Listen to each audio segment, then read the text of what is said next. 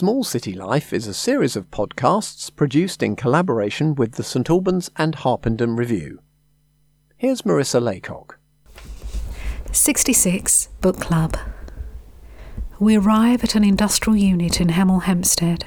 66 Book Club is UK's largest leading book wholesaler specialising in clearance and remainders and stocking over 15,000 titles. Once a month they open to the public for a weekend. I heard about 66 Book Club in the St Albans Now magazine back in August. I put the September weekend date straight into my diary with the promise of a 70% discount on the cover price of all books sold and only costing £2 to join. We get into the socially distanced queue wearing our face coverings and are welcomed with a smile. We're given a basket and asked to head straight up the steps. We reach the top of the stairs to a humongous warehouse crammed with what looks like a zillion books. The storeroom is vast with floor-to-ceiling shelving units. Customers are zigzagging their way through each aisle and trying to keep out of each other's way, exploring shelf upon shelf of every type of book imaginable, every genre that you could conceive of. It's so engaging to flit from sci-fi to romance, from history to sociology, then to the classic literature stock that gradually turns into best-selling novels. As they are remainder books, I enjoy discovering some of the more secondary works of well-known authors. My basket grows heavier as I wander through each aisle, as it's hard to exercise any self-discipline. My husband's basket includes Jack Kerouac's On the Road and Gabriel Garcia Marquez's 100 Years of Solitude. In our enthusiasm, we wander off in different directions, quite happy to lose each other a few times, as we have no intention of encroaching on each other's book wonderland experience. It's not the sort of place where you linger and chat about the books you've chosen. It's more of an immediate hunter-gatherer experience, and later tonight, when we're more relaxed, we'll have a look at each other's finds. You have no idea what will appear on the next shelf, from Jules Verne, 20,000 Leagues Under the Sea, to Noam Chomsky's Profit Over People. But that's the thrill of it. It's random and not all laid out for you. I find things that I have no idea I wanted. In fact, I've forgotten what day it is or what I did this morning. I'm immersed in the power of now, seeking and searching. This is what it must be like to walk around an Amazon warehouse. It's a strange shopping experience. No customer service, no book recommendations by staff. Customers are not sure when they'll be here again, so they pile more and more books into their baskets.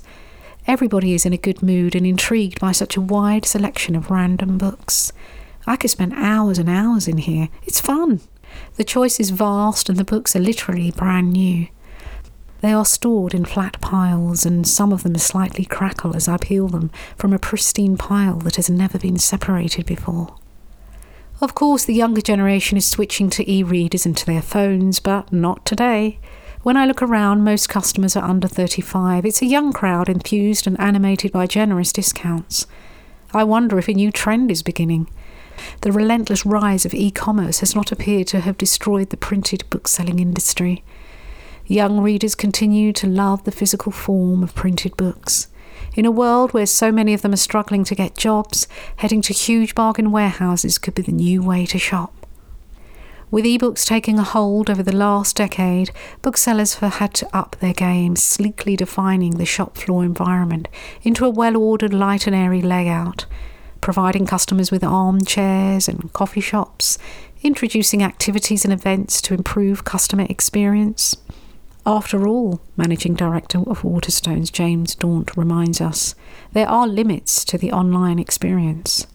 Booksellers aim to keep surprising customers, keeping things fresh, chatting with them and building their trust, entertaining and engaging their audience, merchandising the shop window. It's true that local bookshops can provide a sense of community, and this is possibly going to become more important as the world becomes more and more digitised.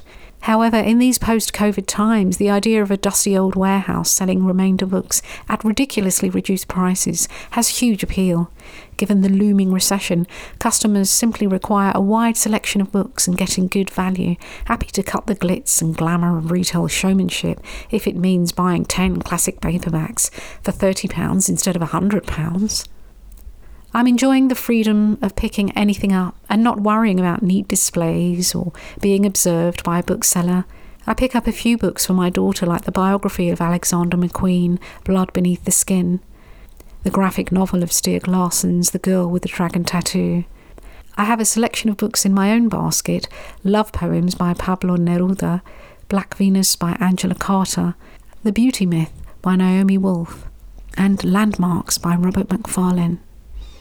Booksellers are traditionally linked to their publishing houses, which was a complex combination of commerce and culture, so purchasing a book is not like purchasing a vase, it is a cultural pursuit.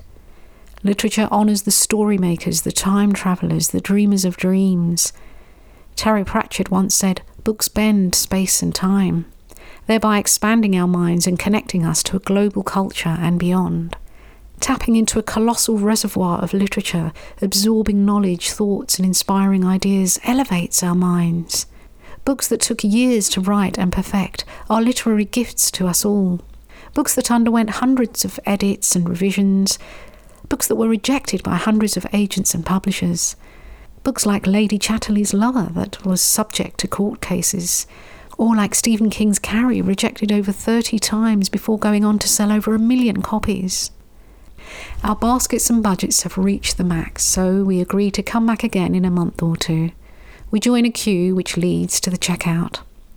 The staff are standing behind desks, adding up each customer's books manually with calculators. Our books are then piled into a box. We leave with more than we can carry. I can't wait till next time. I'll start in the basement and treat myself to a few coffee table fashion and interiors books. It'll be the start of my Christmas shopping. Small City Life is a series of podcasts produced in association with the St Albans and Harpenden Review.